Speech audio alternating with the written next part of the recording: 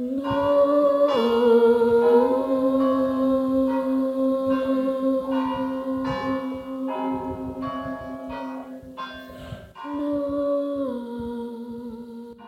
River Lee has meandered through Cork history. If you go on that journey or go on that flow, it can take you anywhere.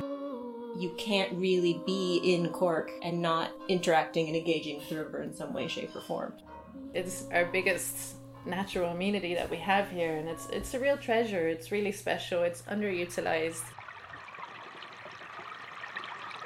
Cork is the Lee explores the role of the river in the life of the city and county. Each episode considers a different theme, taking us on a journey along the river and through Cork's social, cultural and natural heritage.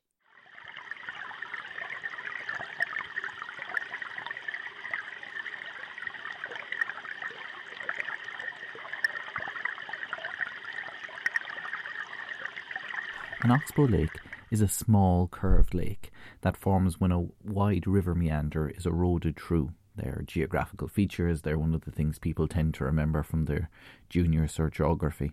As rivers enter their latter course, particularly on flatlands, they meander. And then those meanders can be cut through eventually through processes of erosion and deposition, leaving behind these distinct landforms. As remnants and leftover sections of rivers, Oxbow Lake serve as a metaphor for the tape and clips which didn't make it to the other episodes. This gathers these disparate streams and threads together for a final instalment. It is part cultural, natural, geographical and historical, much like the river itself.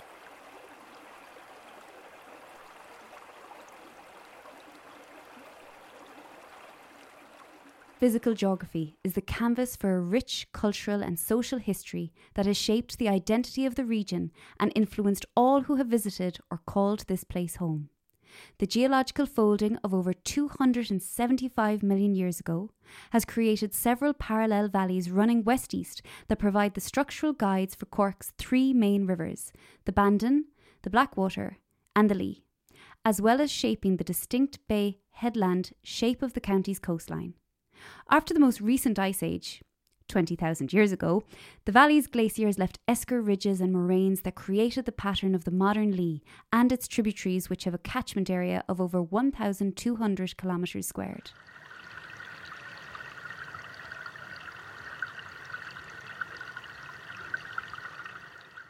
The school's collection from the Folklore Commission presents rich insight into Ireland's natural and cultural heritage. This account of how the Lee got its name was collected by Siobhán Bhucla from Markley Machrama, Conasaforan Lia Hanam.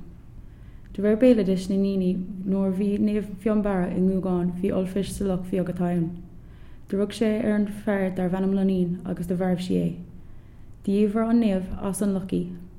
Cugnanini a hor agus dog sé Knava Omel Lanin a gay skok idir Balya an Gertig agus Gugan. Nor vi ag Eric Choksu is slave vi dar ara. Tá an son an Lee, as son deirtar gléach an Lee an Hawan.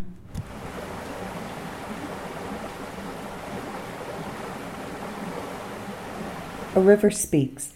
A Mrs. J. Lahan of Garryhesty, County Cork, told one of the children collecting stories for the Folklore Commission that the River Salan speaks one in every 7 years.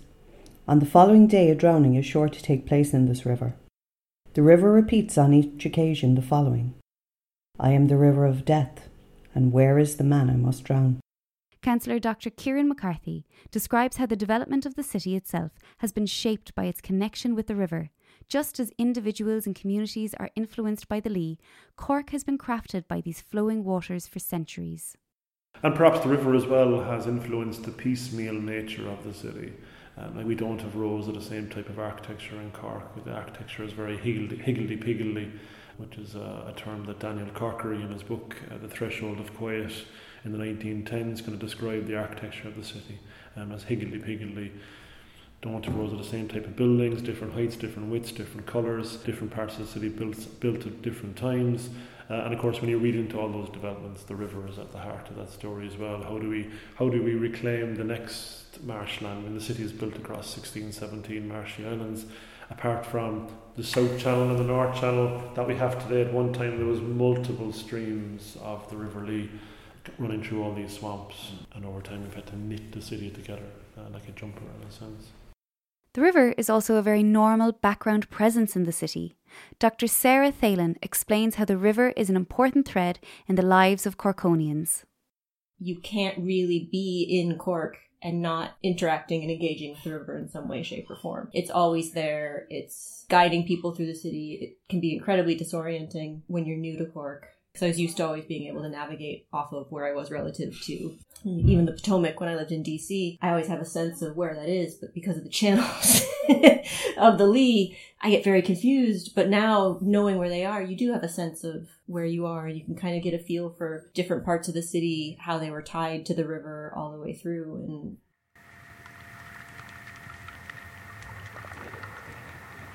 some summer days, town feels different to the rest of the city. Approaching the island between the two primary remaining branches of the Lee, it feels more humid and muggy. Underneath layers of tarmac, car parks, hotels and global brands lies a marsh, the foundation of Cork. Below there is a water world of microflows, tides, culverted channels and drains. These swampy subtones are more distinct on certain days. The city centre is sticky and mired. In contrast, the southern suburbs or the hills of the north side feel cooler and more breezy. Perhaps it is the urban concentration and so much concrete, or perhaps it is the feeling that I am overanalyzing. But on those days, the river can be felt and experienced through that microclimate, a reminder of what is underneath. Two underwater field recordings give us a sense of the rich soundscapes that can be found along the Lee.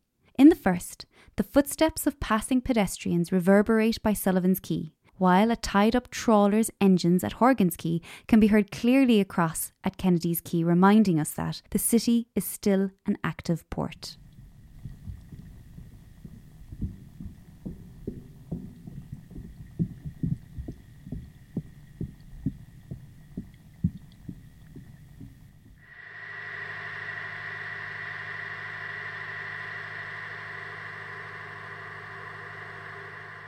Local historian Anton O'Callaghan. We've a very new bridge called the Mary Elms Bridge, but that's not the first bridge to go between Merchants Quay and Patrick's Quay. Following the destruction of St. Patrick's Bridge, while the new one, the present one, was being built, a temporary Benson's Bridge was put in place, which was not really designed to accommodate vehicular and pedestrian traffic. And so in order to accommodate the demands, a temporary wooden structure was put in further downstream between St. Patrick's Bridge and in the late 1850s. That subsequently was moved upstream to become the first St. Vincent's Bridge, opened in 1862. And then the present bridge was opened in the 1870s, officially opened in 1878, although the work started a year or two before that. And so, again, we have connections. We have connections. I'm just reminiscing to my childhood, crossing over the bridge, walking on the lattice work, which one should not have done, but we all did it as kids. And so all these connections. So really, as you're walking around, it becomes just almost a holistic view of heritage and history. Everything connects to everything else. And that's what I absolutely love about the history of Cork. The Cork Folklore Project has done excellent work in examining and cataloguing aspects of local life. In this clip, Joe Scanlon, talking with Kieran Murphy, mentions an anecdote about fishing on the Lee. Where the woodshed is over, that was Wolf of Borden's, the wine. They still have the pub in, that was the one in Paul Street here, and Don Square. Woodford. Yeah. That was Wolf of Borden's, the winemakers. And on the corner, Paddy was the man, he used to work the guillotine to make the corkies for the wine bottles. And we used to call up to Paddy, actually he was a friend of my father's, they used to have a drink together. And we call up to Paddy looking for bits of corky to make floats. We couldn't afford to buy the real thing. So we'd get corky off of him. He'd have them rounded now, like identical to the wine bottle today. That cork, and we bore a hole all the way through it. And that was our float in. When you see that going down, something was after biting it. So we got everything for nothing. Do you know? Even our clothes in the Cork, we got them for half nothing as well. And there's still friends of mine today say, oh, we never wore that now the Cork. Bull, because nobody had it. There was no in between that time, you were rich or poor. Sandy Madden highlights her passion for the marina as a fantastic amenity which needs more investment and support. See, such as on the marina, like the river part of that is amazing, but then the whole traffic element to that is what sucks the life out of it. You know, that there isn't enough space for people to walk, and then on one side of it there are trees there and you can't walk on the footpath on the other side because of, you know, the trees have taken over and the footpaths aren't wide enough. These insights present us with a means of re-examining how we understand and value the Lee. Is it just a river or an economic transport system? A sewage disposal mechanism or an amenity with great potential?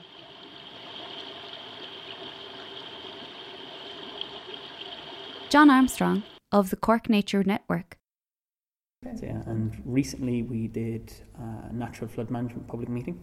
Okay. So we got people, we got speakers from Scotland, from all over Ireland to come in and speak about natural flood management and how it can be a way to basically stop flooding in cities and stop flooding in our towns and things like that by not putting up walls and not culverting, which can kind of stop the problem at source, stop the amount of water that's coming in. So natural flood management is all about lag time.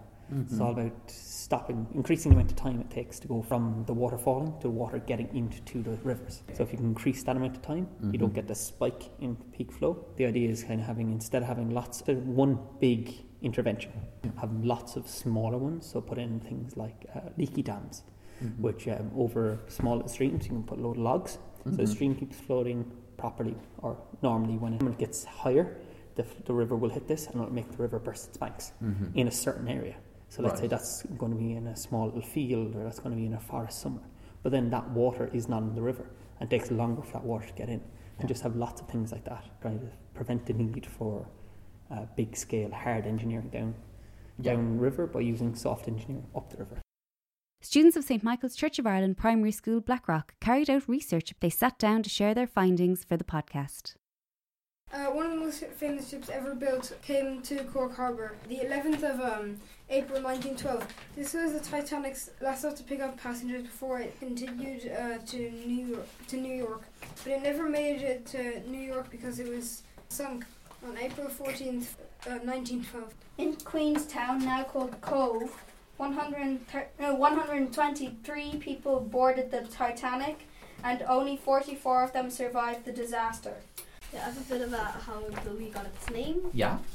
Legend has it that the Milesians acquired land in southern Munster, which they named Cork Liga, or Cork of the Lee, from Liga, the son of Ith, who attained the land after the Milesian advent to Ireland.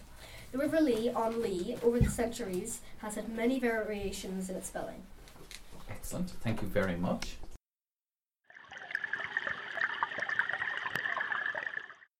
Approaching this project as a geographer and social scientist, I set out to understand and examine the Lee.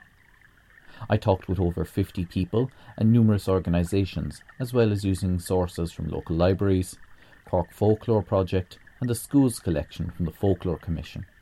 With Vicky Langan, I travelled the length of the Lee, making field recordings and photographing the riverscapes. These different threads were gathered and ordered into the 7 episodes of the series. As a result of this work, I've reached 3 primary conclusions, which I've written up in a report I'm also going to share here. Firstly, there is a distinct and vibrant growing appreciation for the role of the Lee in the life of the city. Recruiting participants for the project was a relatively easy process, with all people enthusiastic to share their experiences and understandings of the river. In addition, the audience for the podcast and online engagements have shown that the general population is interested in this topic and value the Lee. More systems and tools need to be put in place to facilitate and foster use and connection with the river in the city and beyond. Secondly, there is an eagerness for the river to become more accessible. As the city approaches new stages of development, there is a clear opportunity to ensure the urban infrastructure and organised events help further individual and communal engagement with the Lee. Recent physical changes, such as the boardwalk at the intersection of South Mall and Grand Parade, and the Mary Eames Bridge, illustrate how people will use riparian locations once they are accessible. Also, activities such as the Cork Harbour Festival enable people of all ages and visitors to use and appreciate the river in new ways. People respond very positively to these types of active interventions designed to harness and further current levels of valuation of the Lee. Thirdly, the potential for City Council and other government actors to engage with heritage groups and other civil society organisations to develop use and understanding of the river. Building on the Council's pre-existing support for and interactions with local organisations and community groups in the city, there is considerable opportunity to enable greater appreciation, use and nurturing of the river and surrounding spaces. The project's emphasis on the Lee as both a natural and cultural heritage has illustrated how different groups and communities are currently engaging with the river and the capacities for future developments. A definite strategy for the Council and other official bodies to work with these organisations to encourage utilisation and recognition of the river would be both very beneficial and impactful.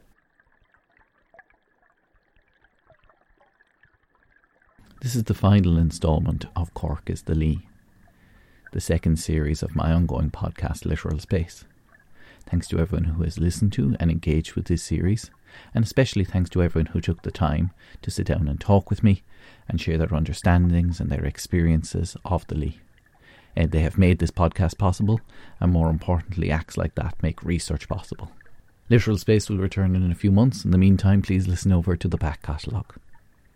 Cork is the Lee is co-created by myself, Richard Scriven, probably the only Doctor of Geography you know, with funding from Cork City Council's Local Heritage Grant 2019.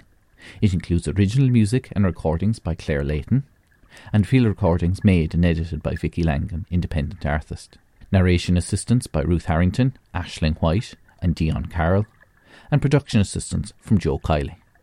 Thanks to all those who were involved and made the podcast possible, including Councillor Dr. Kieran McCarthy, Dr. Sarah Thalen and Joya Kuhn, whose voices you hear in the introduction to the episode, and Maya Thomas for the branding and cover design. Cork is the Lee. Cork is the Lee is a component of the Literal Space podcast. For more information, check out Twitter @Literal Space or Instagram @Literal Spaces. This podcast is shared under a Creative Commons Attribution Non-Commercial Share-alike 4.0 international license, which means you can remix, tweak and build upon this work for non-commercial purposes, as long as you credit us and license your new creations under the same terms. Except for the recordings from the Cork Folklore Project, who retain the copyright for those materials.